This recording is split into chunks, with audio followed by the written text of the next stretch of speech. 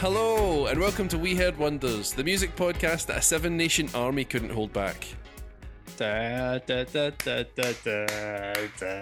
Yes. Da, da, da, da, da, da. It's like we're at a football game. We're at a football game 15 years ago, or something like that. How you doing, man? Such a laddish podcast. That's what they say, says no one. How you doing? I'm good. How are you? I'm very well, I've got a new Zoom backdrop this week. Yeah, it's different kitchen cupboards. Yes, yeah. Enjoying it very much. I'm up in Dundee for a couple of days. So a wee bit of change of scenery for me and for you. What should we? Yeah, well, and Andrew, you of course have a very famous Instagram. Tell us about it. I do, yeah. I buy records and write about them on Instagram at KidAGH86. And I noticed on Andrew's Instagram today that on your holiday in Dundee, you had visited a wee record shop. I had, yeah.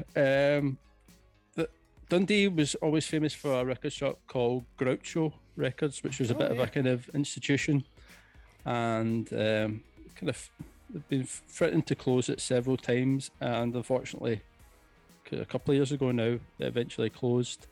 But a lot of the people that were working there are now working in this new record shop that's opened up called 13 Records, which is a reference to the incredible track by Big Star. So hold on, so Groucho is shut, but you would give this new record shop top marks? Hey, I like what you've done there. But yeah, I mean, I was sold on the Big Star reference first of all, and having visited it, I can heartily recommend it. It was a really pleasurable experience. Nice. Did you buy yourself some vinyl? I did. No S, vinyl. Nice, yeah. I got two, and it's still vinyl. I did. So I got some. I'm going to hold them up for you. So this is an audio podcast, but I can see what Andrew's holding up here. So let's have a look. Okay, so the first one is, I don't know if you can see this really well. It's some, it's very on brand for me. So it's some Brazilian psychedelic funk from 1969. Of course it is. So it's Os Brazos, they're called. Looking very tribal on the front cover. Yeah. And a lot of beards there. Yeah, I've heard this record before. I've been meaning to get a copy for a while, so I saw it and I thought I was going to go for that. Reissue on Mr. Bongo Records. Did you go in yourself, or did you have your partner with you when you were there? My wife, my sister, and our respective sons were with us. But they all went off and went and looked at some bath bombs and stuff. And I just can't imagine. Me to it. I just can't imagine you turning to your significant other and saying, "Yes, I definitely need this 1969 Brazilian psych funk record." I can't imagine that conversation. Well, that's why she lets me do it by myself, and then once I've bought it, I can't really complain. Can't go back. Of course. So I got that, and I also got this one. Pigeon! Amazing. Yeah. So a podcast legend. Absolutely. So lovely 4-track EP with a big massive fuck off pigeon on the front. There it is. About before. Yeah. So I had to have that in my collection. It's a weird combination of an absolutely like balls out amazing tune and just the weirdest cover art. It's so strange. Yeah, so strange. So I had to go in the collection as well. I mean, I don't have to justify that to Kirsty. She knows that's something that needs to be had. Yeah, she knows that. She can't claim foul when she sees pigeon. So I didn't introduce myself there at all, and I'm going to now. Here it comes. My name's Ian. I'm in Glasgow band, the Deadline Shakes, and you can find us on social medias at Deadline Shakes. So this week we've got another kind of hybrid podcast. We've got an interview and we also have some new music. We do, yep. So we've got a brilliant interview with Jill from Jill Lorean, which is a really exciting new project. And she's picked some tunes for us as well, which are really, really interesting. Her answers to all of our questions, Andrew, were like, we haven't talked about this yet because we've just finished the interview there a few minutes ago, but they were really, really thoughtful and like really like, I think make you want to listen to the record in full, and hopefully our listeners will do that. No, totally. A really engaging guest, and we're really grateful for having her on. Yeah. And the other side of that interview, we've got reviews of 3 new tracks, as you say, from Pusha T, Jack White, and Chronixx. And you'll be rounding off the podcast with your now traditional vinyl word, where you take something from your own collection of vinyl and link it to what we've been listening to today. Is that right? Yes, indeed. Yeah. So it's a pretty much an audio buffet we've got today. Really, we've got lots of treats for everybody. So I guess without too much further ado, then let's just get cracking because we've got quite a lot to get through here. So we're going to be listening to a Jill Lorean track called "Needing," which we talk about quite a lot during the interview. Yeah, I think it's a really, as I say to Jill, it's a really fun, rollicking, dynamic track, but it's got a lot of really interesting things going on with the lyrics as well. Yeah, I agree, and it's got a sort of fairy tale kind of storytelling kind of thing going on with the lyrics that I really, really enjoy, and I think that the singing, Jill's singing, is quite like stripped back and quite, unadorned and very clear. So the storytelling element of it really, really shines through, which is something to enjoy when you listen to the track. So yeah, here we go. First up today, you're going to hear "Needing" by Jill Lorean, and then our interview with Jill.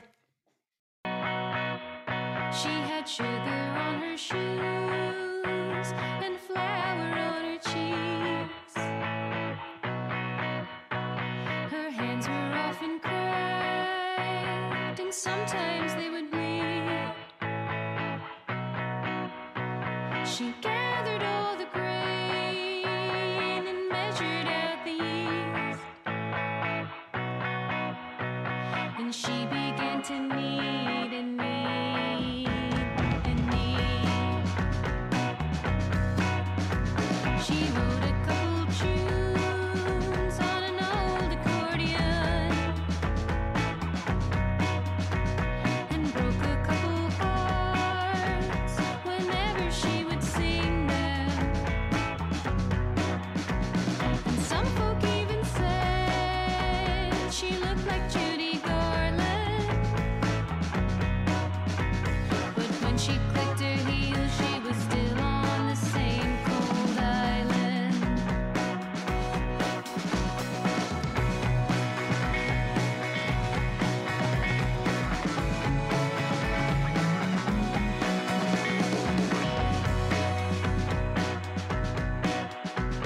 And sometime in her youth, she cycled to the country,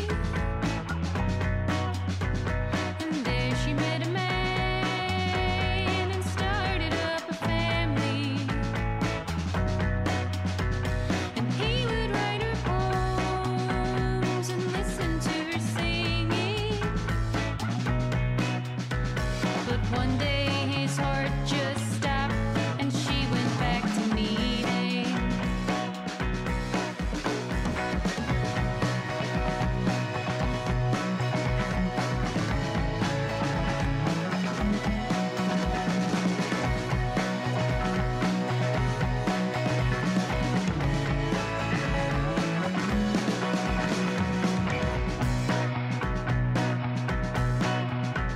Now Francis Ethel Gum is lighting up the stage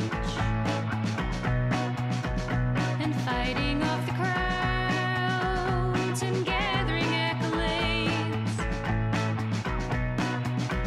But what about the girl who looked like Judy Garland? Well, she sits on a stool and kneads on the same cold island.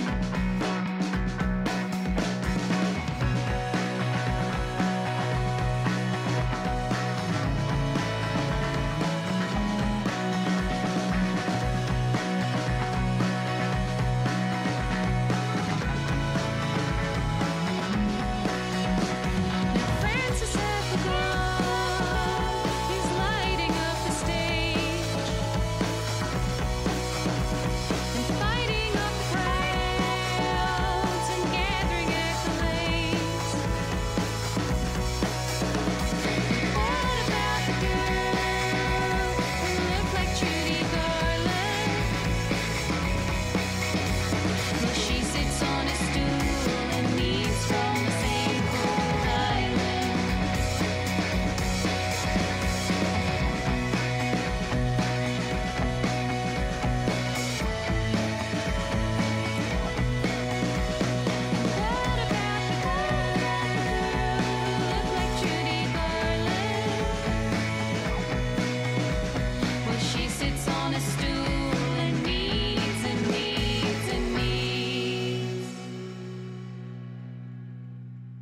a track from This Rock, the excellent debut LP from Jill Lorean. And it's a thrill to say that we've got the head of the project, Jill O'Sullivan, on the pod with us. Jill, hello. Thanks so Hello, much for hi joining guys. Thank you for having me. It's really nice to be here. us. You've been involved in a dizzying number of projects over the years, and this is the latest one. I was just curious to know how this project came about, and was it always going to be you playing with Andy and Pete, or did it start as more of a kind of solo thing? A little bit of both, actually. So I always wanted to play with Andy and Pete. And but I also had these ideas for songs swirling around my head. And basically I was out one night. I don't go out very often, but I went out, and Andy was out too, and I hadn't seen him in a while, and we were catching up, and I said, oh, I've been working on some songs. We were just asking each other what we were doing, and he said, oh yeah, I saw Pete recently, and Pete told me that you got some really nice ideas, kind of, and it'd be great to kind of go in and if you need a hand just working on them or recording them, making demos, then give me a shout. So it was like a seed was planted in my head, and I love Pete's drumming too. So I've always liked Andy's. He's such a wonderful person to work with because he's got this lovely manner. He's very calm. He's very experimental without kind of being, oh, I don't know, without getting too lost in the art, if you will. He's sensitive to the needs of a song, I would say. And then Pete as a drummer is really great. I had worked with him on a number of projects, and one in particular was this slightly left of center modern dance project where they were trying to meld modern dancers with musicians. So they were trying to like blend these two musical worlds, which did and didn't work, mainly because like musicians just are so stiff when it comes to actually moving. And it turns out dancers, like some of them could play a little bit of music, but it's hard to play an instrument, and it does take many years of learning. So there were certain like walls, but one of the great things that came out of it was I got to play a lot with Pete, and his drumming is phenomenal. He's just so free and loose, but also knows how to just pull it in and does these really great kind of fills that are unexpected and exciting. And he's emotive as a drummer, and I really like that. So I got really lucky. So I got to work with Andy. We pulled in Pete when we decided to try and do it live. It felt like it was music that needed to be live, and yeah. So then that's kind of how the EP and then the album came about. Brilliant, yeah. I mean, I actually love the record. It has just got such a dynamic feel to it, as well as a kind of drama to it, which I love. Thank you. And Andy and Pete really kind of add to that, I think. Yeah, definitely. The track Needing, it kind of plays like a folk tale, but it's got this kind of rollicking Velvet Underground style back into it. And all through the album, it's got, it has got that kind of musical drama to it. Is that something that you were looking for with the instrumentals on the record? Definitely, I think so. Yeah, I like music that's active. I really, I know probably sounds silly because maybe you'd say, well, all music is active, but I think some music isn't as active as other music. And what I mean by that is music that does have like contrasting dynamics and moves around a lot and feels like it the same way if you were to read a short story and it would reach an apex and then there would be maybe a twist. I like to hear that in music as well. And so that I guess in a way that was our attempt to make something that also did that. It's nice to hear you say that's how it sounds, because that was the intention. So yeah. No, it definitely does. As part of this, we'd ask you to bring in some records of things that maybe you've been listening to recently that inspired you for the record. The first one that you've chosen is a track by Beak, which again's got that kind of rhythmic quality to it. Is that something that appeals to you about this track and this group? Absolutely. The rhythmic, I think one of the things I love the most about Beak is that rhythmic quality. You can really get lost in a trance with them, but they also again, I would say pull things in, and things are done very intelligently.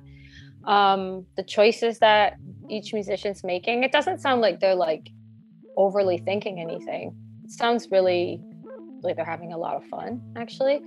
And I kind of like just the energy really about all of it. It kind of gives me a little bit of like a Silver Apples, Can Noi, all those kind of bands. And I love listening to albums by all three of those artists. And when I heard Beak, I mean, obviously they're also doing their own thing, but when I heard them, I was just like, yes, this is right up my cup of tea.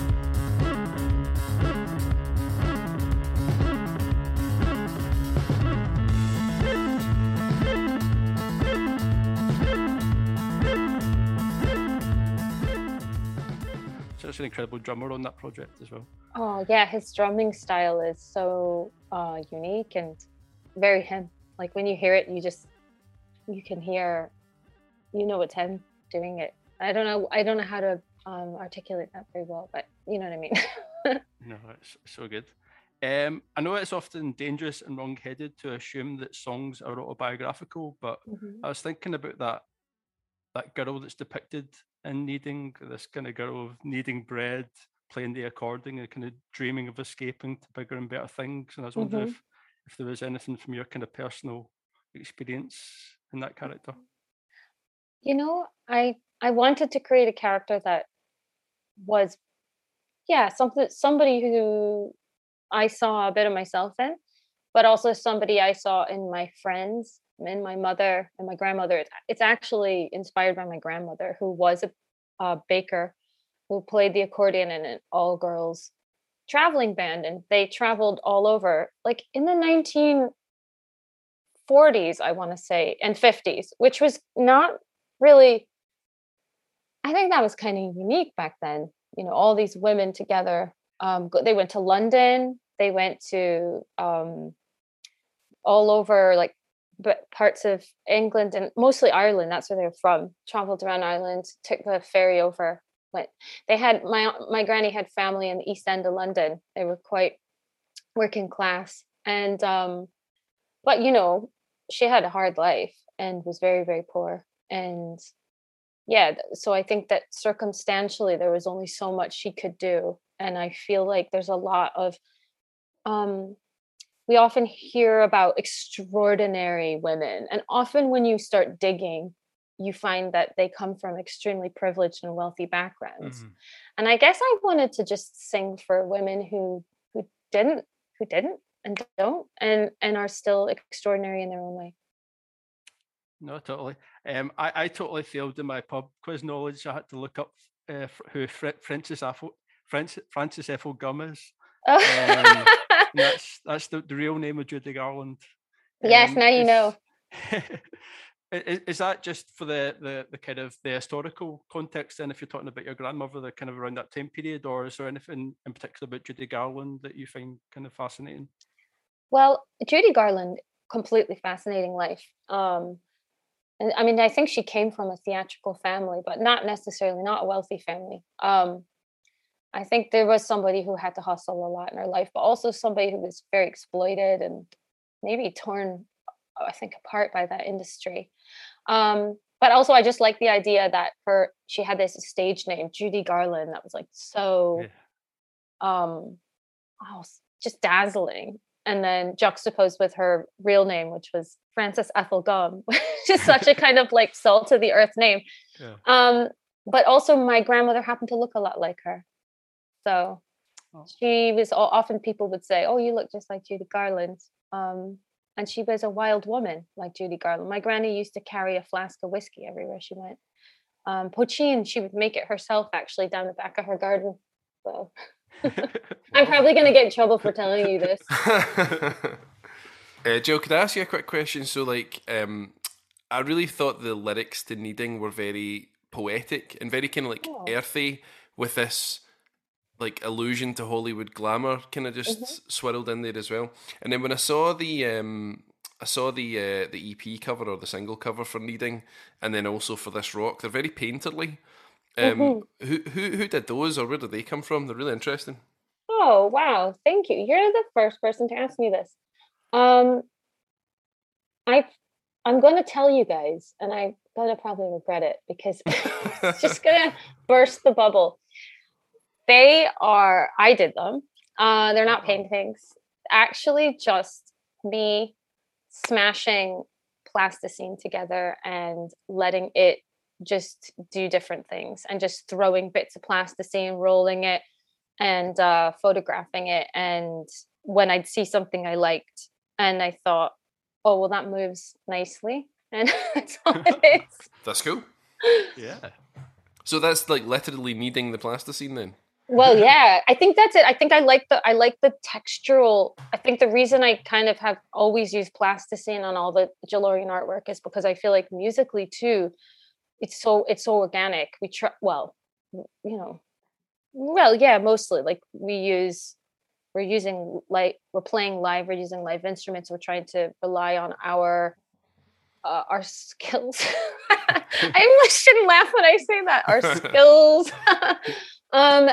Kind of like if you were tilling the earth and using a tool instead of maybe like, I don't know, some super fancy machinery. So, I mean, there is some fancy machinery being used, obviously, like we were in a studio and all, but yeah, to a degree, like I like the earthiness of and the very natural quality of Play-Doh, and how also you cannot predict what's going to happen with it. Like you cannot control the image that you get. And I felt like that with the songs we were making. I didn't want to be able to control them. And I remember saying that to Andy and Pete, like, I want this to feel slightly out of control, like that we might be surprised by the song when we finish it, when we finish our last chord, go, oh, okay, that went in a slightly different direction, but exciting, hopefully. Yeah.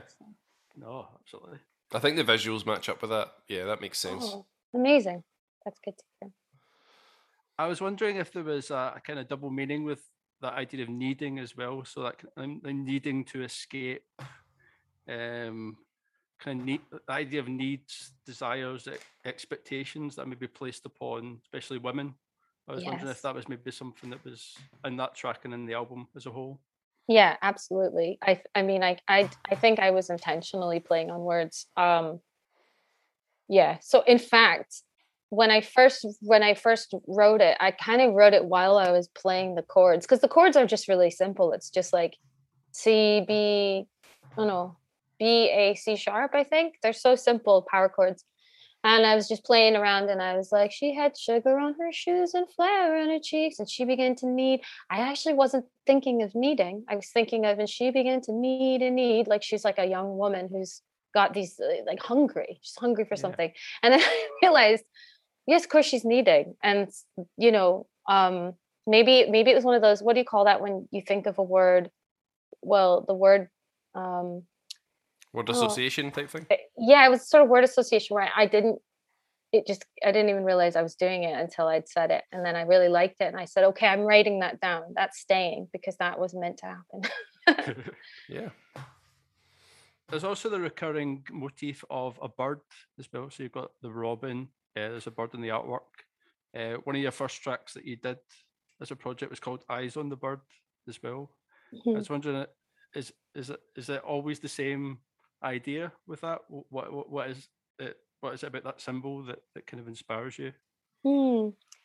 Well, I tend to sing about birds that I think have a certain fragility to them, but are actually like beneath the surface quite strong and sturdy. So I'm quite inspired by like sparrows because I think they're like the underdogs of the bird world. Like people are just always overlooking sparrows, but they're pretty cool little dudes.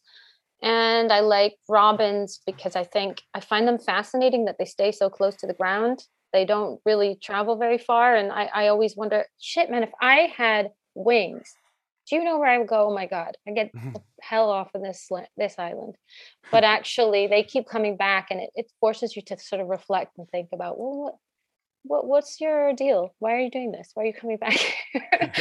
And they're resilient, you know, and but also then there's also the idea of like, of a dove, a peace dove, a dove spreading its wings and flying and representing something bigger than merely living. And I think that in terms of like making and creating stuff, for me, a bird is like, it's like my muse. It's the thing that it's so beautiful. It's not merely practical because making bread, we need that. We need to eat, but we need art too, don't we? We need to be moved by things and to feel in order, I don't know, for me, I feel that in order to feel like a connection to other people and like, where's your place in the world and like to have a sense of culture, whatever that culture is, for me, it's through, and I see birds for me are really symbolic.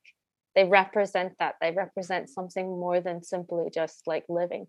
They can fly too, but they can come back and they can build nests and do all kinds of cool things. I love that. Going from birds then to hares. So your second choice is a Shirley Collins track, "Hares on the Mountain." Yes. And I know I think she recorded this a few times over her career. I've gone for the one that she did with Davy Graham. Yes, I love that one. Folk Roots, New Roots record, which is just absolutely classic record. Yes. Wonderful record.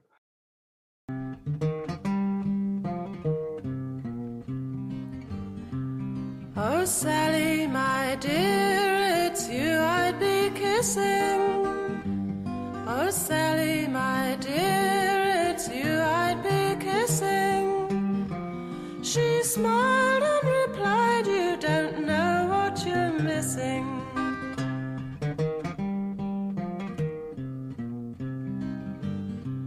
Oh, Sally, my dear, I wish I could wed you. Oh, Sally, my dear, I wish I could bed you. She smiled and replied, then you'd say I'd misled you.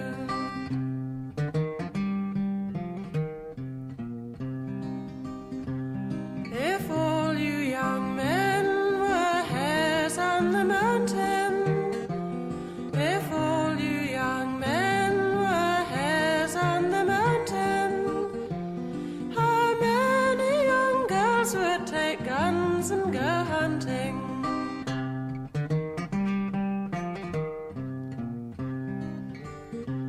If the young men could sing like blackbirds and thrushes, if the young men could sing like blackbirds and thrushes, how many young girls would go beating the bushes?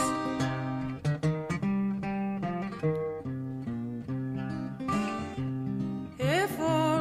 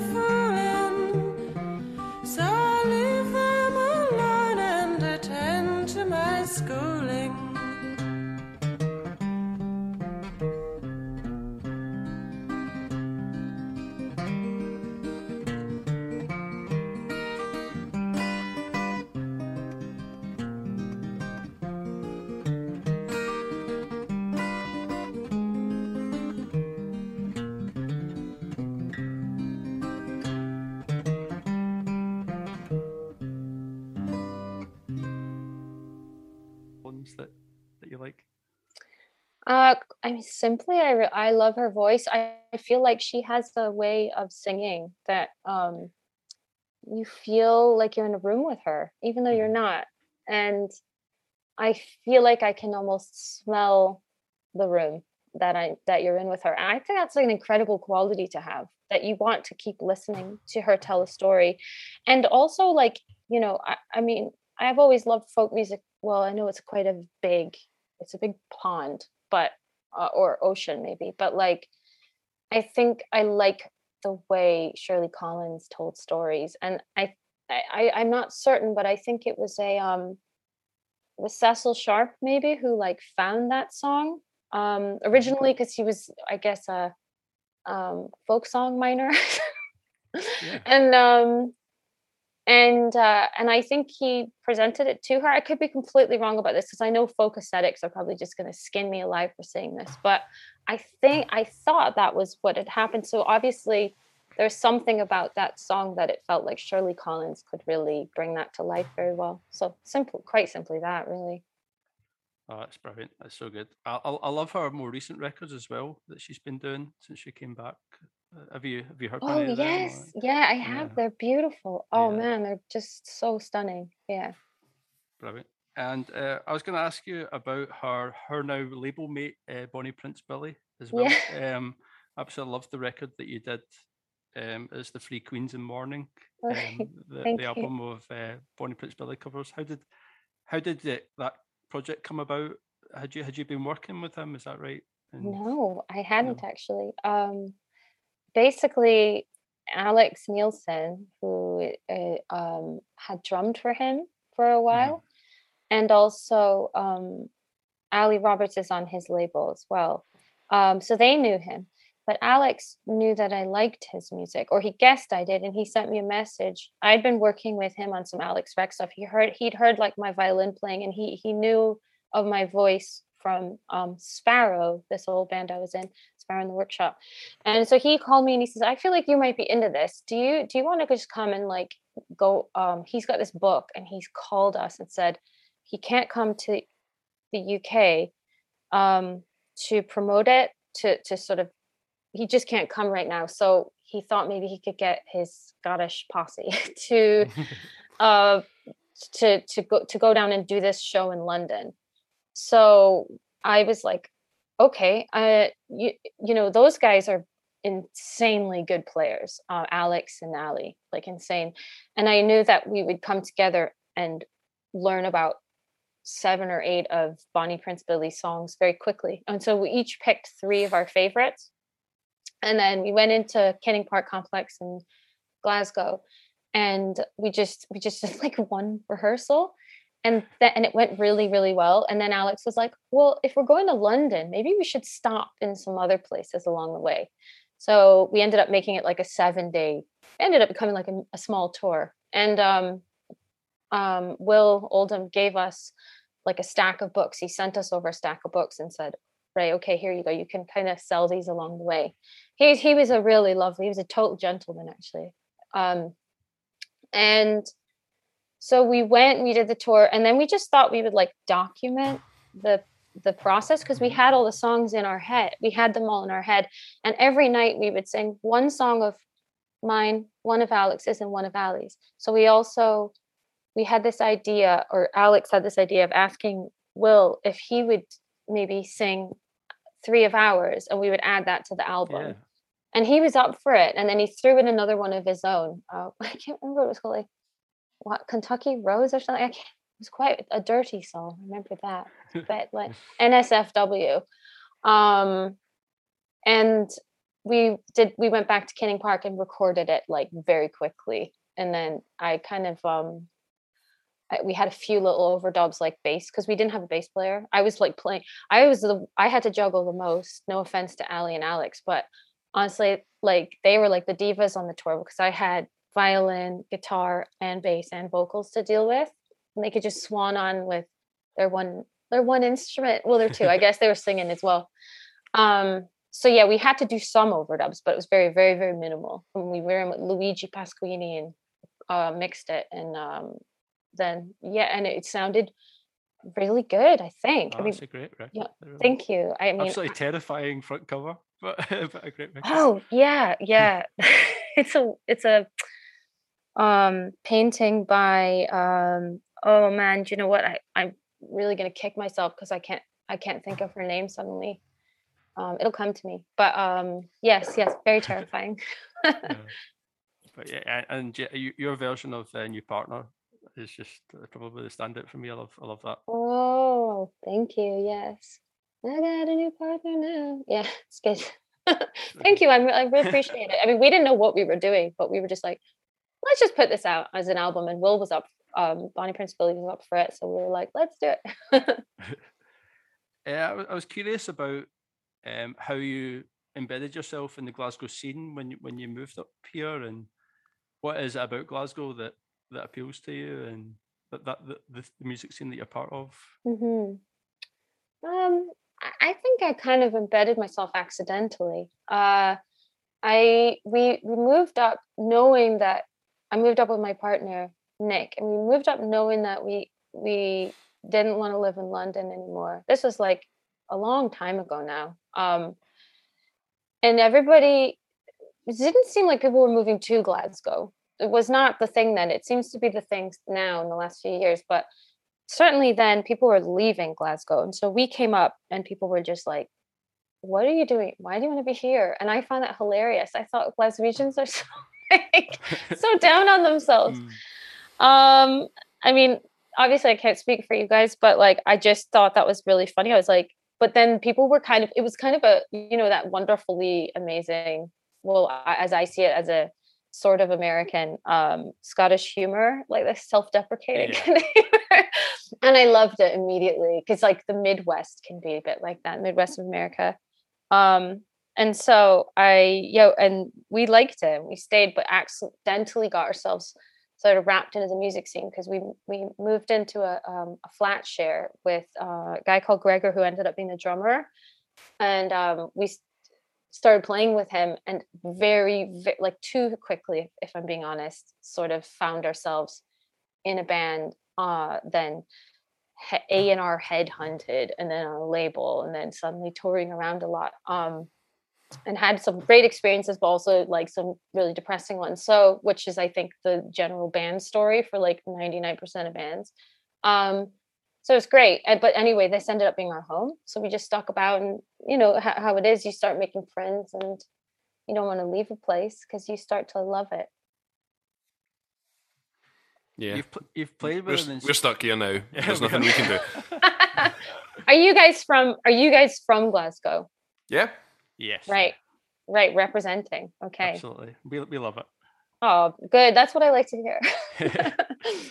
hear. You've played shows all around the world, and you've played with an incredible selection of artists as well. Like over the years, some of my favourites that kind of jumped out to me: the OCs, Sea Power, Lemonheads, and the Pogues was quite an intriguing one. Do any of those particularly stand out? Have you got any stories that you could maybe tell us? I would be particularly maybe interested in the Pogues. I was reading an interview with Shane McGowan the other day. Oh, was it the one in the Guardian? The one in the Guardian. It was quite a fascinating, quite tragic story in a lot of ways, but really, really interesting as well. Yeah. What was he like to work with? Okay, so I'm gonna tell you guys something about that tour. It was wonderful. It was a brilliant tour. Do you know how they say you don't meet your heroes? Mm-hmm. So Shane McGowan, as a writer, is one of my, like, as a prose writer, for a songwriter or whatever you want to call it. I love his writing. But I didn't want to meet him. Mm-hmm. So I hid from him every night. I met all of the rest of the Pogues. I'm still friends with Spider and his partner Louise. I met Jem Finer. I met all of them. I got on really well with Terry, who I found out later, and I'm glad I did, because I disgraced myself in front of him. He was like one of the original members of Steel Eye Span, one of my favorite bands. So, but I introduced myself to Terry. He came up to me, and he was a lovely guy from the north side of Dublin, and he sounded just like my dad. And I thought, oh my God, it was like, that way when I don't get homesick that much, but just it's suddenly a pang. Oh, how's it going? He says, and I was like, oh, right. And I just assumed he was like a roadie for the Pogues because he was just sort of hanging around on the stage. So I was like, oh, cool. And so how long have you been touring with the Pogues? And he laughed and he went, oh, that's funny. And I went, oh, so like not long then. And he was just like, Jill, I am a Pogue. And I was like, Jesus, I'm going to get kicked off this tour now. But he thought it was brilliant. He just loved that I didn't know. And he says, I'm a bit older, so fair enough. So I was like, cool. But they were all really good. And Spider would always say to me, just go down and say hi to Shane. Please just go and say hi to him. And I'd say, oh, okay, I will. And then he'd leave and I'd be like, I'm not going down. But I mean, to be fair, I didn't know what to say to him. I was like, I'd met Evan Dando when we did the gig, the Lemonheads. I'd met all the British Sea Power guys and all the rest of the Pogues, all of Brian Jonestown Massacre. We hung out a lot on tour, but I could not bring myself to meet Shane MacGowan. I've never been starstruck. It's not my way. Because I'm just like, people are just people. But it was more than that. It was like he was also drunk all the time. So it just was like, I don't think I can do this. So yeah, unfortunately, like I couldn't bring myself to introducing myself to him.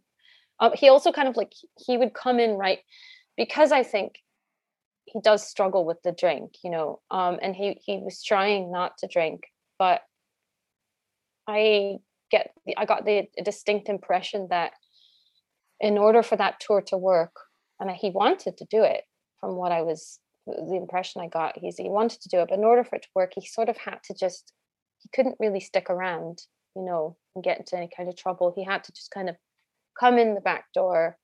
He got put into this tent at the side of the stage, and there'd be like a bottle of gin and I think it was like a bottle of gin, a bottle of white wine, and a pack of cigarettes.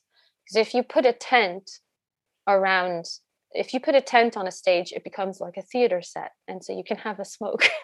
Didn't know that. So yeah, I think it was like I could never find the right time, because the other guys would all be backstage, and they'd come in, and they'd also be at our sound checks, and sometimes they would just come and hang out with us. They would sit on the stage and chat while we were sound checking, which I thought that was so cool. But Shane would just kind of come in, play, and then go. And I think that was really like a kind of self-preservation thing. He had a friend with him who was like helping make sure that all worked really well. Mm-hmm. What were his actual performances like on that tour when he was on stage? Amazing. I mean, most nights he was perfect. Like he did what he needed to do, and he did it well, and he did it with a good intention. There was one night that was a bit of a shambles, and it was the night my entire Dublin family, my aunties, my uncles, my cousins, all came to this gig at the Olympia in Dublin, a really beautiful venue. And I was so excited. He was nowhere to be found. He was like MIA. And you could tell something was up, because backstage there was just a lot of like people going this way and that way and fracas. And we were just like, we'd stick our heads out of our little dressing room every so often and be like, I wonder what's going on out there. It turned out he just disappeared. And I think in Dublin, he was greeted like he was given a king's welcome. But people I think there's something about someone of his stature and celebrity, I guess, that there's something in humans in us that maybe we see a bit of ourselves in celebrities, but also we feel as though the tragic side to them, they're like our heroes for living out the tragedy that we dream of, but that maybe we still go to bed at a decent hour and we can stop at 3 pints, or like maybe we live like people live a more moderate life, a more moderate life, and so we look up to these characters, these sort of anti-heroes, and I think there was a bit of that going there. So people were like plying him. I think he just went to like his hotel and you know, all these people are like, Shane will buy you a drink. And I think that's what happened. And he just he finally showed up, and he was like not sober. And I just remember the guitar tech having to sit on a box behind him and hold him up straight. Oh my God. But that was the only time, like, and that was the only gig that was a bit, and the whole audience knew. Everyone was like, he's like not compos mentis right now, but he was just drunk. And I think that was it. And then I think he basically sobered up again, and the rest of the tour was like a dream. He just did, you know, it was grand. It was just that one night in Glasgow or in Dublin. So Thanks very much for sharing that. Your last selection that you've chosen is a group called Posey and the track called Engaged. oh yeah. Why did you choose this one? Okay, so I don't even remember how I came across them, but I think it was just like doing that thing of like clicking on stuff on YouTube or something.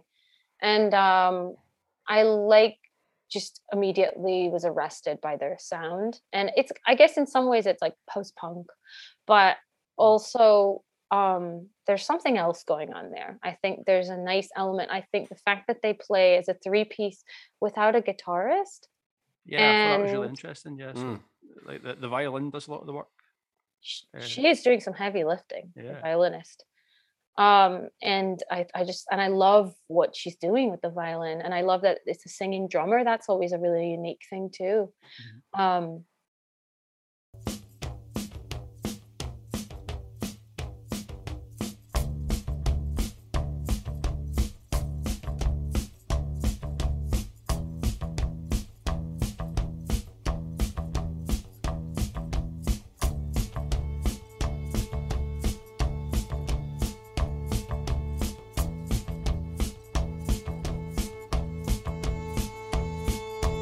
Waiting to touch, longing to get beneath the glass.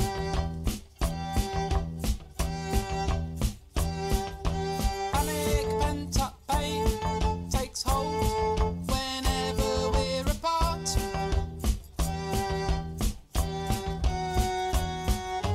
Cold, pale and sweaty palms, counting down to charge.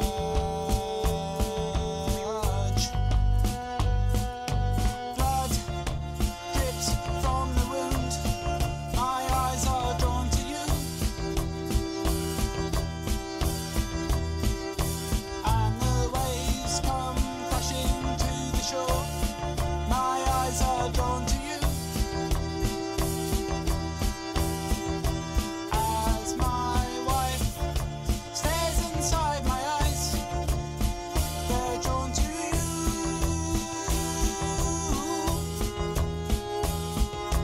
Holding you tight, dancing in liquid crystal light.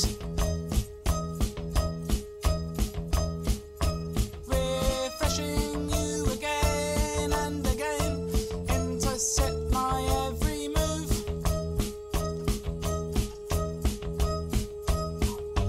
What's on my mind, you ask? The answer is you. As my child runs around, my eyes are drawn to you. And the tree blossom wavers in the wind, floating out into the blue.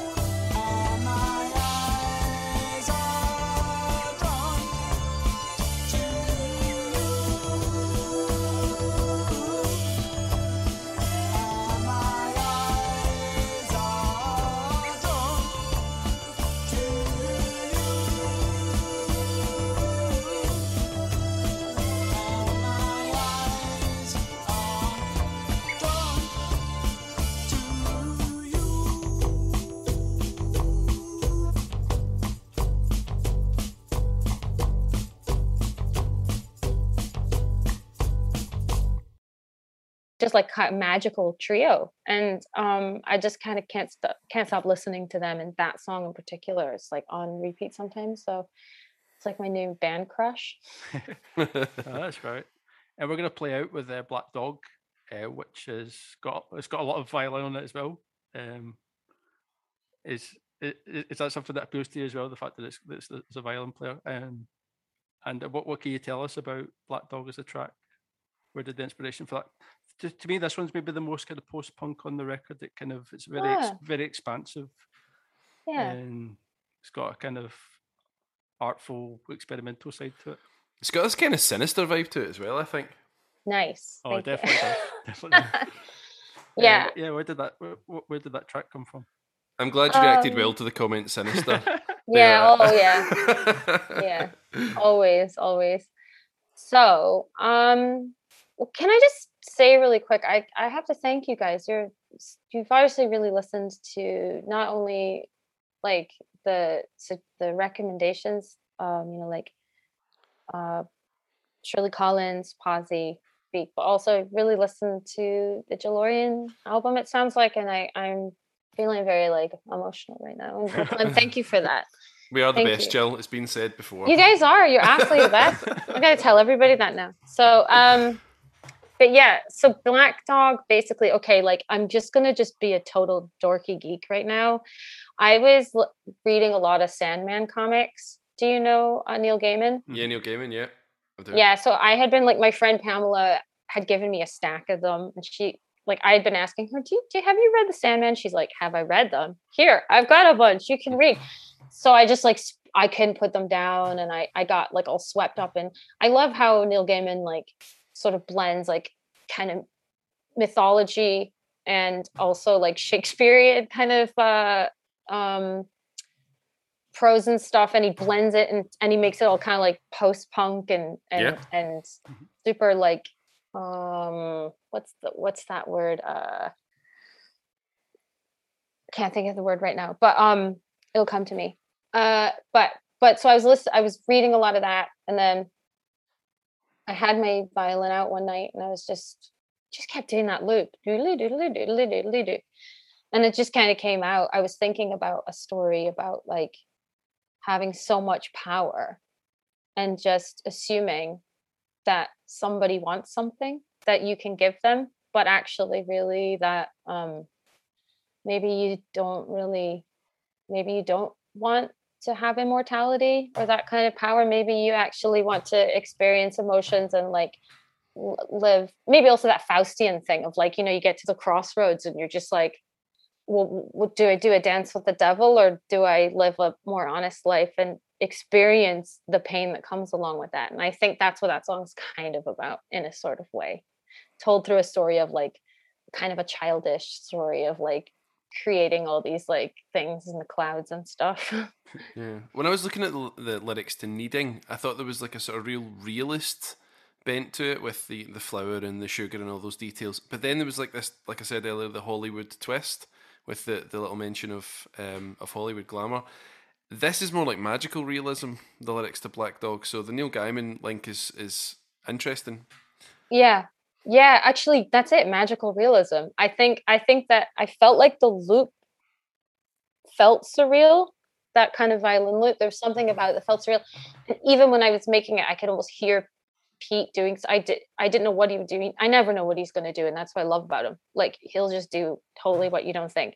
But I had a feeling it could get kind of trancy, and maybe the magical realism sort of naturally came out of that. Because I felt a little bit like, well, this isn't quite real. Like, whereas Needing to some degree feels grounded and earthy, I think that one felt a little bit like, I just felt like I was floating in the clouds, and I was like, okay, I'm floating, but it's still kind of dark. So where's the, I'm trying to channel the darkness. I kind of went to a meditative state, I guess. So I don't even know what meditating is, I'm going to be honest. Andy's guitar playing does a lot of that cloudy, darkness thing. But then there are moments in the track as well where it becomes much more straightforward and simple, and it really undulates and comes in and out of various moods and stuff. It's a really cool song. Actually, that's a point I have to say. Andy did a lot of heavy lifting on that song in terms of his guitar is definitely like driving the mood, and like we called he was kept doing this effect, boom, boom, boom, boom, and we were calling it the hand of God. We were like, oh look, there's Andy's hand of God, because he'd be like boom, boom, boom, and then he'd pull it. He finally came out of it, and it was just, it all opened up, and it became that kind of like more, I don't know, like Alice in Wonderlandy magical woo, kind of like taking the darkness, we're just taking the darkness down a touch. But then a minute you would start getting that and going, oh, okay, now we're like do do do do do, and then the hand of God came back in, and I just felt like he was like a puppet master on that tune with his guitar. So it was pretty cool watching him, or his bass, I should say. It was pretty cool watching him kind of work. Yeah, So. all works very well, I would say. Oh, thank you. Yeah, so we're gonna play it with Black Dog. Before we do that, just have you got any live dates coming up for the in support of the record? Yeah, so we're gonna do like a full band gig, which is like rarer than, I don't know, like a snowstorm in Texas or something. But we're gonna do that on May 28th, and we'll have like Ravelo and Ali Shasha supporting, so it should be a really fun night. And there will be more dates. There will be more. I just need to kind of get organized, and then there will be more. Have you got a venue for that? Oh yeah, sorry. It's your imagination, man. Just like close your eyes and we'll be playing. No, we're gonna play it at an actual place, the Hug and Pint in Glasgow, in the West End of Glasgow. Yeah, I love the Hug and Pint. Yeah, well, please do come out. It would be really nice to see and to meet you guys. Cool. Sounds Nice. magic. It does. And thanks so much for coming on the show. We can't recommend the album enough. Oh, And thank you. yeah, we'll hopefully see you next month. That'd be good. Thank you Thank so you, much. Jill. Okay, thank you very much for that.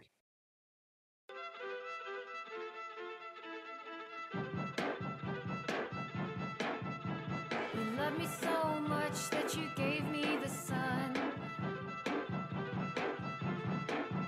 But the heat became heavy, so you dragged it back down. And you threw up the moon with the flick of your thumb. And scattered all the stars with the swing of your arm. How can I laugh and how can I cry when I snatch my gaze across the sky? How can I laugh and how can I cry when I'm standing on the edge of endless time?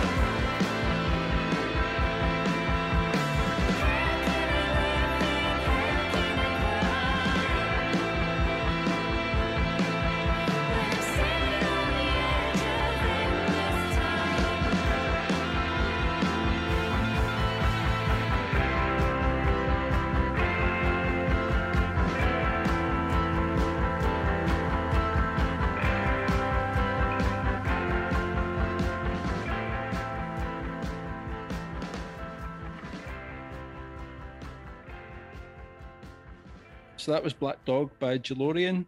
And yeah, thanks again to Jill for coming on the show. Can't recommend the record enough. And again, the album is called This Rock, and it's out on Mono Hands Records. I think we'll do our best to go and see that show at Hug and Pint. What do you think, Andrew? I would really like to go. Yeah, absolutely. I think it would be really quite exciting live, actually. Yeah.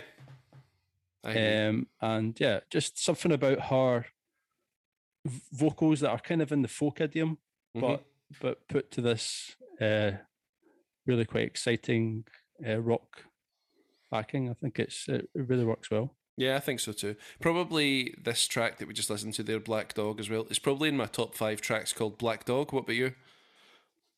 Absolutely, yeah. Yeah, right in there at like number 4, but with potential to rise even higher. Do you know when you sent me the playlist and I saw we were going to be listening to Black Dog, I wondered if it was going to be a Led Zeppelin cover, and it wasn't. But it's a super cool song, and as I said on the interview with Jill, it's got a kind of like sinister vibe and an undulating emotional core that's just wiggling around the whole time. It's a really cool song. Very cool. Anyway, let's move ourselves on to some new music this week. As we often do these days, we've got a pretty eclectic bunch of things to chat about here. Just the 3 new tracks this week. We do. The first one was actually one that you wanted to talk about. I did indeed. Yep. Pusha T, his new track. Pusha T featuring Pharrell and Jay-Z. Absolutely, yeah. So what was it that kind of drew you towards this one this week? Well, it's a long story, to be honest. I think we should just listen to the track and then I'll tell you all about it, if that's all right. You tease. Yeah. Here we go. So this is Neck and Wrist by Pusha T featuring Pharrell and Jay-Z. First 500 in the safe and lose the combination.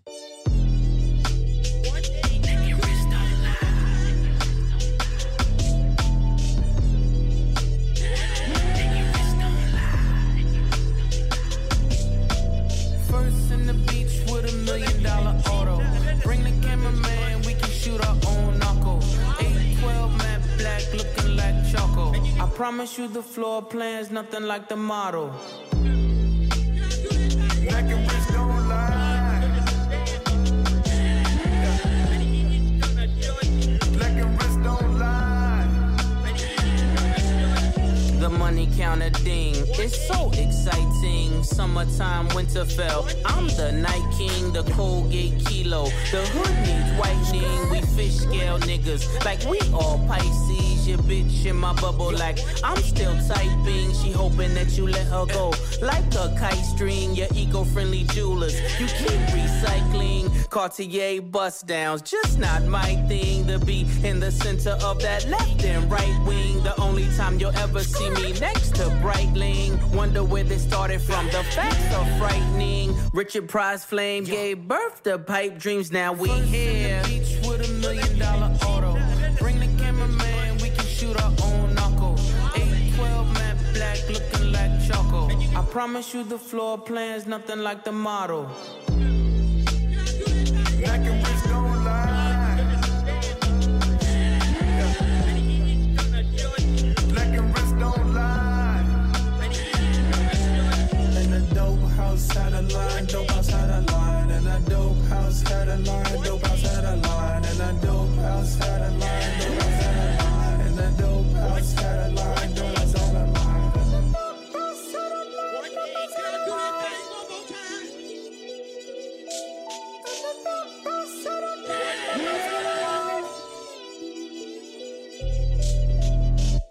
I'm on love, I wouldn't believe it either. I be like Jay-Z's a cheater, I wouldn't listen to reason either. All I know is he's a felon. How is he selling? We the Khalifa brothers, deep down I believe you love us. Feast your eyes, the piece unique is sapphire. Rappers liars, I don't do satire. Neither I nor my wrist move mockingly. Y'all spend real money on fake watches, shockingly. They put me on lists with these niggas inexplicably. I put your mansion on my wall, are you shitting me? I blew bird money, y'all talking Twitter feed. We got different sob stories, save your soliloquies. They like if Big was alive, Ho wouldn't be in this position. If Big had survived, y'all would've got the commission.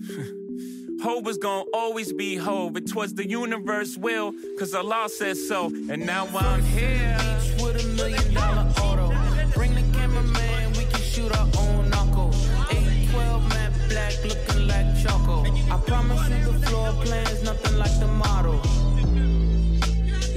Making bitch don't lie. Making bitch don't lie. Neck and Wrist by Pusha T, featuring Pharrell and Jay-Z. And I'm going to pop you in a time machine, Andrew. How's this sound? Here we go. So I'll take you back to May the 13th, 2002, right? Okay. I've passed my Very specific. I've passed my driving test. That's what's happened in May 13th, 2002. May 14th of 2002, there is a release of a single by a rap group called Clips, and the single is Grindin'. And it was my first, encounter with Pharrell and with Pusha T, who were all part of the Clips project. And it was actually my friend Murray, who got in my car like 2 or 3 days after I passed my test and had the single on CD. And we were sort of doing that thing you do when you've just passed your driving test. We were driving about and we were listening to Grindin' on repeat. And so I've always kind of had half an eye on Pusha T's career ever since then, really. And he's done some really interesting stuff. That his album from a few years ago, Daytona, is a fantastic rap record. I know we don't often talk about rap music all that much on the podcast, but Daytona is something that if our listeners do enjoy a bit of rap and they've not heard it, they should definitely go back to. So I've been looking forward to his new record, and when I heard this, because of the Pharrell input on it as well, it immediately just made me swim back like 20 years and think about Grindin', which is an epic cocaine rap song. Yeah, as lots of Pusha T music is. What do you think of it before I review it? Yeah, I mean, I've got a kind of similar history with Pusha T. I really enjoyed those two Clips albums that they did with the Neptunes as well, and also enjoyed Daytona. I think he kind of works best for me in kind of smaller doses. So I don't want to overdose on this stuff. But yeah, something like Daytona, 7 tracks, 21 minutes. I think that's your kind of perfect kind of length for me. And this track, I think it's pretty cool. It's quite different in terms of the backing, I think, to a lot of the stuff that he's been doing recently. Very kind of disorientating, quite kind of queasy, and quite an interesting backing, I would say. Almost like a kind of Bad Trip vibe going on, even though they're boasting about the amount of money that they're making, the amount of coke that they're selling. It's a bit of a kind of Bad Trip musically. I think it's quite interesting. The whole record, from the production even to the sort of the cover art for the album, which is a picture of Lana Del Rey, but her face is obscured by a giant pile of cocaine. The whole thing has this like expensive feel to it.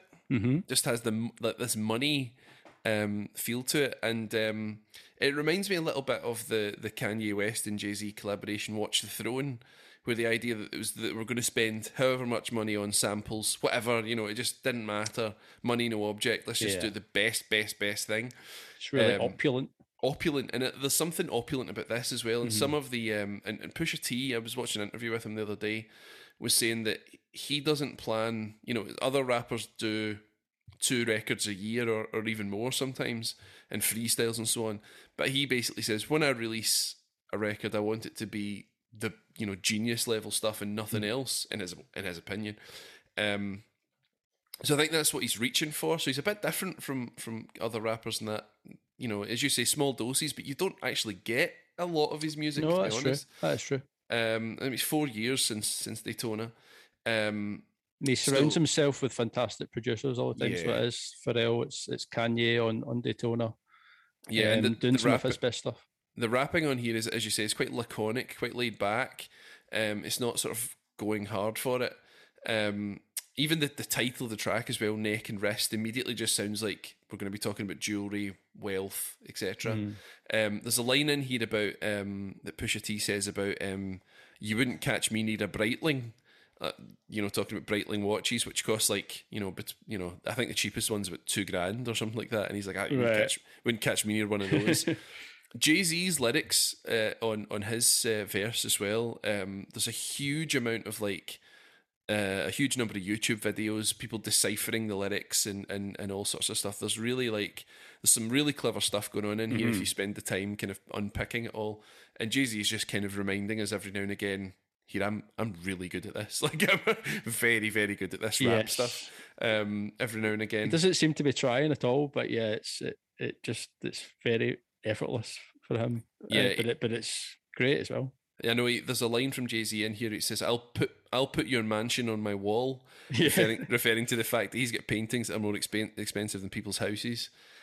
He's talking. He owns there's a line in here him boasting about having a 1-of-1 watch produced that was made with like, is it sapphires or something? I think it is. Again, so it's really opulent and over the top, but it never really verges into silliness. And as you say, it's got a kind of queasy, unusual vibe. Certainly, as single material, it's maybe an odd choice. It doesn't feel like it's going to be a chart topper around the world. It doesn't feel like that kind of thing, but it's certainly rap caviar as far as I'm concerned. Yeah, I think so, absolutely. And as soon as it stops, you kind of want to play it again. There's something quite addictive about that disorientating groove. Cool. Yeah. So Pusha T featuring Pharrell and Jay-Z talking about drugs.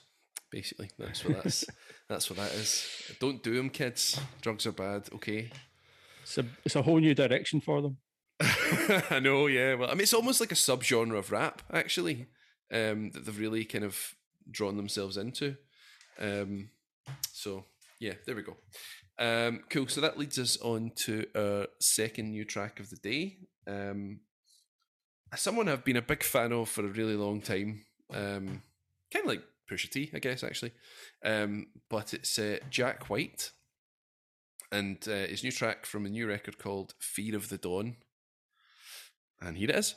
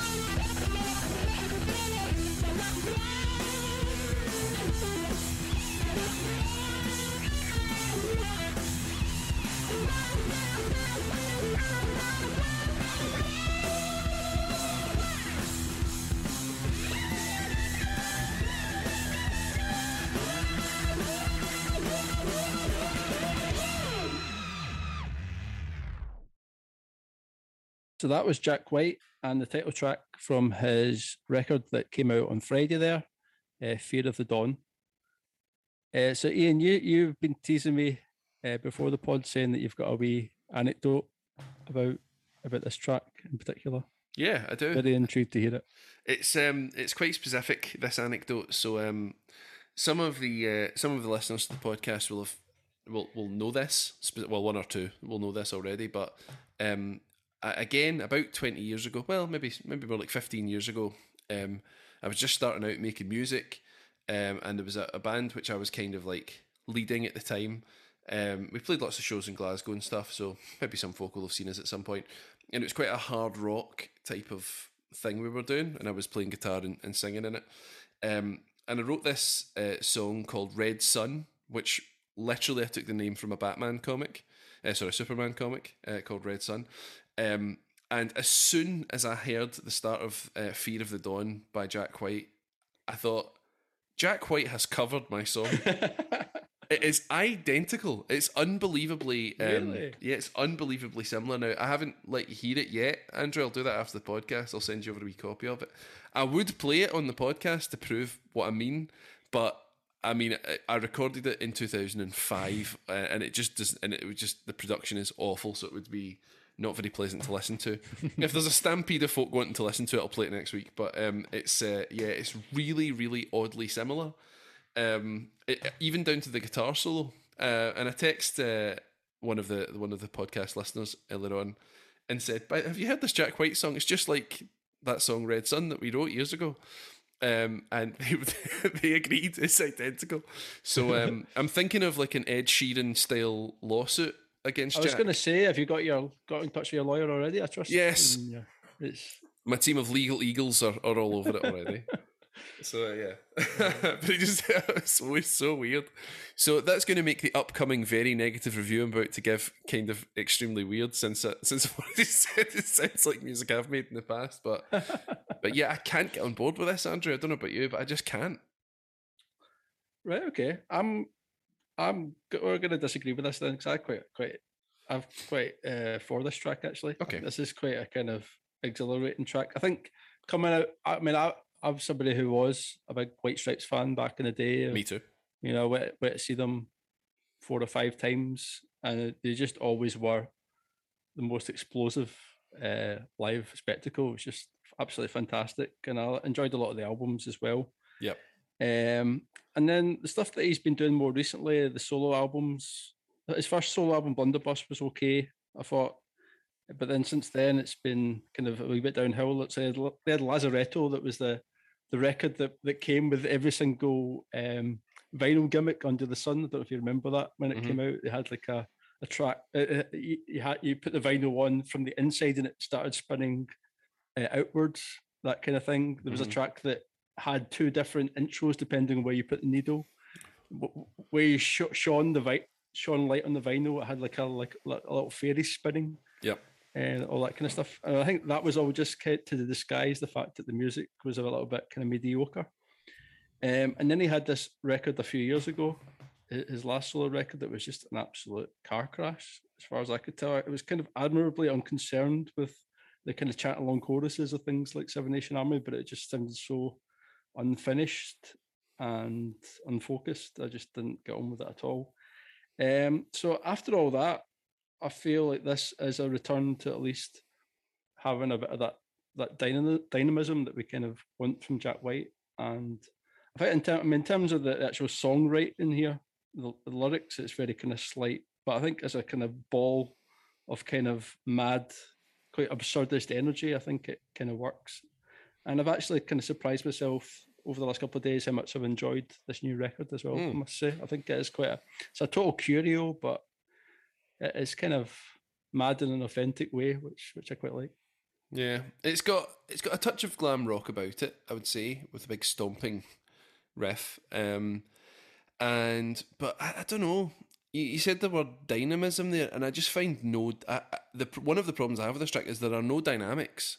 It's practically like a flat listening experience all the way through. It's like one level of volume the entire time. There's very, very splashy cymbals, like constantly all the way through, which to me is a kind of like a really, I mean, I'm sure whoever the drummer is on this, well, maybe it was Jack White himself, I don't know. It's a kind of a lazy way of playing the drums, having lots of splashy cymbals, because you're covering up a lot of like joins and stuff with all that splashing. And I suppose it's supposed to sound like energetic, but I don't know. It just seemed a bit kind of unnecessary. So it is a bit of like a sort of, the point of it is that it's supposed to be a really short, I mean, it's only 2 minutes long. headlong rush through a very, very, I get that, of course, but it's just so excessive. I'm kind of just numbed to it. I just don't kind of. Okay. It doesn't make me feel anything. And do you know think the kind of the different guitar tones and textures and things that he's doing for the different solos? Do you know like that kind of adds a little bit of kind of movement in the track? I mean, I liked it when he did it in the White Stripes, but I mean, that's a long time ago now, and I think so. From the White Stripes, when he was in the White Stripes, and what was the other band he was in with what do you call them? Oh, he was in the Raconteurs. The Raconteurs, yeah. Dead Weather as well. Yeah, Dead Weather as well. The first Raconteurs record, the first Dead Weather album, if there was more than one, whichever one I listened to, and quite a lot of White Stripes stuff sounded very vital and fresh and original thinking. But I think the problem with that is he's got such a unique set of talents and such a unique voice and such a unique way of playing the guitar, is he's kind of played a lot of this stuff out. And I sort of felt like with that last record you were talking about, I've forgotten the name of the last album, the one before this. It was like a set of songs desperately in search of like a tune. Yeah. You know what I mean? Like something to play around with, and it just feels like he's trying so hard. Like it just even the cover art with like the blue, white, and black is like a sort of contrast to the classic White Stripes red and white. I don't know. I just he has. I thought at one point I said to a friend a long time ago, I'd read somewhere this quote, and someone had said, Jack White is this generation's Kurt Cobain. And at the height of the White Stripes, I really thought that was true. Like someone who was able to take like disparate musical styles and kind of like produce something new, but at the same time old, with a kind of unusual way of looking at things and a kind of a pretty unique voice and all that sort of stuff. I really thought that was true, but as his career's gone on and on and on, I mean, I can't think of the last time I enjoyed anything Jack White did, really. Must be about 10 years. I don't know if I'm being a bit harsh there, but it's just what I think. No, that's fair enough. I mean, I'd have been inclined to say the same, as I say, like with his more recent stuff. But I think with this one, he's at least trying to do something different, and the ideas feel a little bit more developed than they did on that last record. There's a few experiments on it. I mean, there's that track with Q-Tip. Don't know if you've heard that. No. The Heidi Ho track, and it just doesn't work at all. It's just kind of snippets of ideas all kind of strung together that don't really have any link or correlation with each other.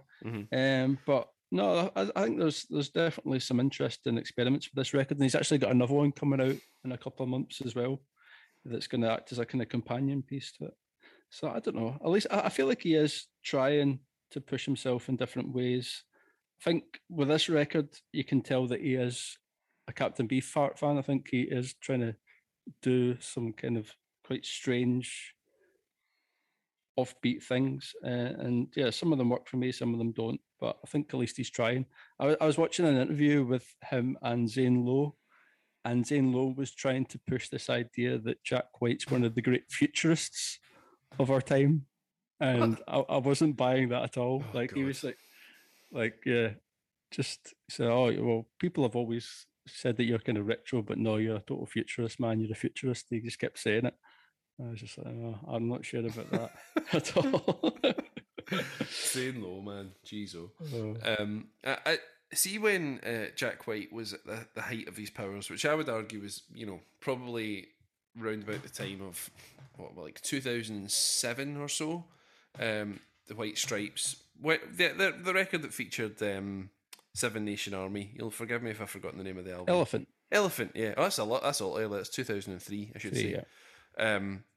So round about then, they were able to pull riffs and then entire songs out of thin air that sounded like both retro and up to date, up to that time period. Yeah.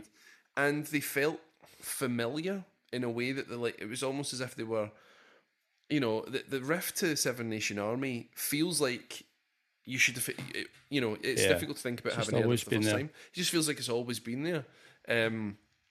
And there's so many moments like that on there and on White Blood Cells and all that sort of stuff. But the wackiness is the thing I'm maybe struggling to get on board with now. It seemed quite endearing at the time. So there's like the song on Elephant, I think's got like bagpipes and stuff on. And then there's the sort of there's just I was a bit later on. That was Icky Thump that had the bagpipes. Yeah, that sort of wacky stuff like it's been part of his career, but and at the time, when it was in the White Stripes, it felt right somehow. It just felt like part of the overall effect. But this, I don't know. I don't know. I wish I could like this, but I just sort of can't. Okay. I mean, this track, I think it forms a similar function to something like Black Math on Elephant. So it's the second track, and it is, as you say, it's that kind of headlong ball of energy. Yeah. But yeah, if it's not working for you, then it's not doing its job, I guess. Yeah, let's stick that one in the bin, shall we? Sorry, everyone. Sorry, Jack White. He's probably not going to listen, so it'll be okay. But no, he truly, and I don't want to keep labouring this point, truly Jack White was a hero of mine, like really, really, really. And I think some of the music he's made has been genius in the past, but this just isn't it for me. I'll listen to the record. I'll listen to the whole record this week. Which you're saying the record is quite good, you think? I think it's interesting. I can't quite make my mind up about it, but yeah, I'm surprised myself how much I've been kind of interested in it after the previous couple. Okay, so not an entirely positive review for Jack White there. I want to really like Jack White's music today. I'm glad he's still working. I'm glad like he's still making music, and I think if he came to Glasgow, I'd really seriously consider going to see his show. But yeah, there we go. Right, so that takes us on to our third and final new track for this week, which is something a bit different. It's Chronixx with the track Never Give Up, and this is reggae. So this is a little bit different again. And does anyone want to say in advance of listening to this track, Andrew? Just that it's produced by our pod favourite Inflow. Oh, is it really? Mm-hmm. Very good. Okay, so here we go. Chronixx, Never Give Up. Never give up the fight. Never give up the fight. No way. Hey. Never give up the fight. Never give up the fight. Baby, never give up. How many times did we fall in love? Feel my heart slowly breaking up. How do you know when your time is up?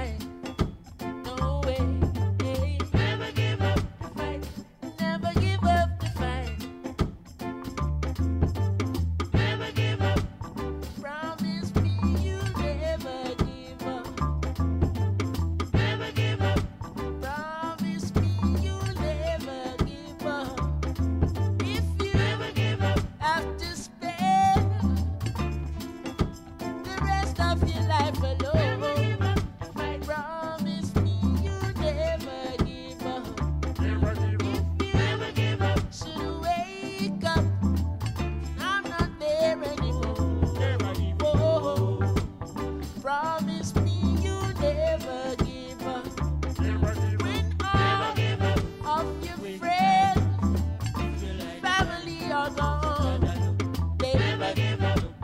Promise me you never give up. When life gets so cold and so dark, ooh baby, you promise me you never give up. Promise me never give up. Promise me you never give up. Promise me never give up. Oh, I never give up. Never give up. Promise. Yeah. Never break your promise. Never. Promise.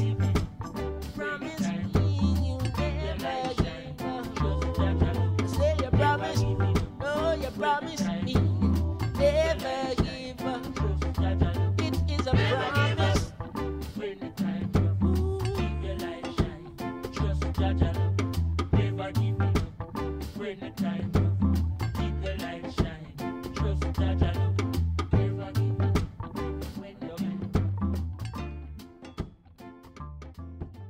That was Chronixx there with Never Give Up. Yeah, something about reggae infused this week. What do you think of that, Andrew?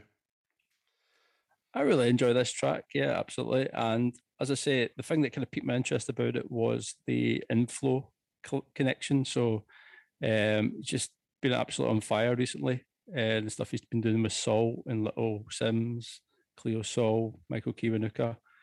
And yeah, I thought it was quite interesting that he's now kind of branching out into doing some reggae stuff as well. So Chronixx is a well-established and well-regarded reggae artist. And he actually had a record that was supposed to be ready to go in 2020, his second full length. And he decided to postpone the record due to lockdown, but also due to the fact that he'd just become a dad to a daughter. And he just said that he was enjoying being a dad so much that he just kind of put everything on hold at that point. That's nice. Yeah, really nice. But now it seems like that record's not going to come out at all. And he's kind of just put it to the side, and it looks like now he's been working on some new stuff. So I don't know yet if this is going to be a one-off track or part of an album. I'm not sure, but yeah, I just think this is a really nice example of something that's retro, but also feels like now as well. Yeah, you should have tried that. You should have tried that at your own work, Andrew, when your son was born. You should have just said, "Sorry, guys, I'm just gonna not do that for a while. I'm gonna just be a father for a little bit. See you in a while. Catch you later." Yeah, I'm sure that would have gone down wonderfully. Really well. I think that going back to the Chronixx track, the thing that I really enjoyed about it was the production of this is really, really good. Yeah. Like everything's done really, really like very carefully, very tastefully. Everything's recorded like perfectly. The groove, which I think a lot of reggae, and I am by no means a reggae expert, but a lot of the reggae that I've listened to in my life, the thing that I mostly connect with is the groove, is the feel, the pattern, the shuffle, and it's really solid in this track. It's really like very pleasant to listen to. Also, the lyrics as well are really kind of uplifting and positive in style. There's nothing kind of like negative or sad. It's a good antidote to depressing world events or news or whatever. I think it does that, and that's a hallmark of good reggae as well at times. No, absolutely. Yeah, I like the fact that every verse kind of touches on a slightly different aspect of life. Yeah, that you say never give up on. So I think the first verse is all about kind of like relationships and not giving up on love. The second one's kind of more about lockdown. I think it's kind of that idea of how many nights have we spent alone. So it's that kind of never give up on fighting for what you kind of want. And then the third one's about kind of never giving up in terms of when you're coming up against adversity. And that kind of thing, and when you're in pain. So yeah, I think it's quite nice how he just kind of changes the perspective slightly from verse to verse. There isn't any verses about doing music podcasts, is there? No. Yeah. Never give up even though nobody's listening. I'm I happy feel so to seen, man. I'm happy to say that's not true for us, that people are actually listening, which is good. Yeah. So it's a really, really cool track. I don't have masses to say about it, to be honest. I just like it. I just think it's really good. Yeah, I mean, same to be honest. Yeah, I think it kind of speaks for itself, but I think it's a really nice example of it. Chris Blackwell, who is the guy that ran Island Records and was kind of really responsible for bringing Bob Marley to kind of mass audience back in the 70s and bringing him to Britain. Mm-hmm. He's talked about the fact that he believes that this guy Chronixx is a real star Mm-hmm. in the making. So I think he is, somebody who's got a lot of potential to become one of those kind of figures that people look up to in terms of looking for that some kind of voice that can unify people in a kind of mass way. Yeah. So yeah, I think he's one to watch definitely as he continues to grow. I'm seeing one of the things I did learn about him earlier on when I was researching him a little bit was that his name Chronixx, he's named after his father's stage name. Yes, a singer called Chronicle. That's right. Yeah, so he was like a kind of dance hall star. Mm-hmm. Back in the day. Yeah, So family is obviously important to him, and given what you were saying about kind of giving up on music temporarily to focus on his family, that'll kind of make sense, really, doesn't it? No, totally. Yep. So, cool. Seems like a good guy. Yeah. So that was a really enjoyable listen, and I don't think we're going to beat it to death by trying to say a bunch of stuff when we just think it's a good song and that's it. So that leads us. Well, I was going to say neatly on, but it leads us on fairly neatly, I think, onto our vinyl word for this week. Yes, indeed. Yeah. So the vinyl word this week links into something that we were talking about with Jill there, where I was asking her about Bonnie Prince Billy and the music that she'd made that was, delving into his catalogue. Mm-hmm. And as I said to her, one of my favourite tracks on that project is her version of New Partner. And that's the track that we're going to play it with today. So this is a track that Bonnie Prince Billy's returned to countless times over the course of his career. He's done acoustic versions, he's done country versions, live versions. And yes, I think it is a really kind of key track for him in his catalogue. And I think this version, the original version that he did with Palace Music, is my favourite. So this is from a record called Viva Las Blues, which was a 1995 record that he made with Palace Music, produced by Steve Albini. So it does have that kind of raw quality to it, which I think really kind of comes through in the production and the vocals. And yeah, I just love it. I think it has a real kind of tenderness, a real kind of soulful quality to it. Reminds me a little bit of things like Neil Young and the stuff that he did with Crazy Horse, but also kind of plays into stuff that was happening in the kind of American underground at the time. So things like Slint and Tortoise and things like that. So yeah, I think it's a really lovely album, and this is the standout track on it. Yeah, Will Oldham is one of the sort of Bonnie Prince Billy, and he's one of those kind of like great reinventors of himself, and he has like sort of different, as you say, he's got like a track like New Partner, but he's recorded it like 3-4 different times with different inflections and different sort of ideas, and then even Jill sang it as well. So what a cool guy. No, he really is, yeah. And yeah, I just encourage people to maybe take a bit of time to delve into his catalogue, his vast catalogue this week. A good idea. Time well spent, I think, listening to Bonnie Prince Billy. And hopefully everyone listening to our podcast thought it was time well spent this week. So massive thanks to Jill from Jill Lorean coming on and chatting to us about her new record. And thanks to you, Andrew, also, for being my podcast pal. Thank you, Ian. And I guess thanks also to all the folk who listen to the podcast, interact with us every week on Instagram, Twitter, and all that sort of good stuff. And did you know, Andrew, that if people want to, they can support us in a number of different ways? Did you know that? Really? Yes. Surely not. So I'll say what I'm going to tell them how right now. That's what I'm about to do. That's my little skit at this part of the podcast. That's what I do. So if folk want to message us, make suggestions, requests, questions, anything, please just get in touch. You can find us on Instagram at We Heard Wonders. If you feel like you can support us financially with the podcast, with our ongoing running costs, you can do that, no problem. You can find us on www.buymeacoffee.com/We Heard Wonders.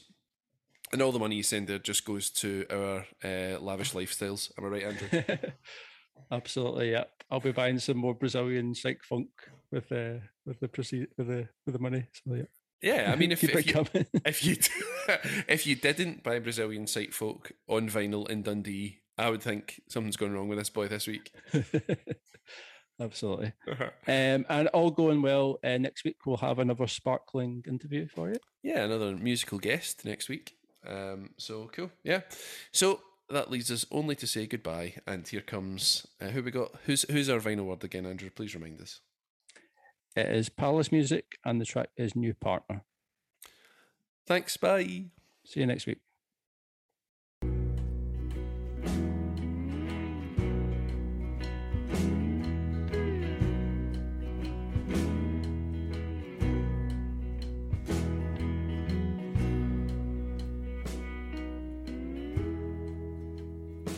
There's a black tinted sunset with the prettiest of skies.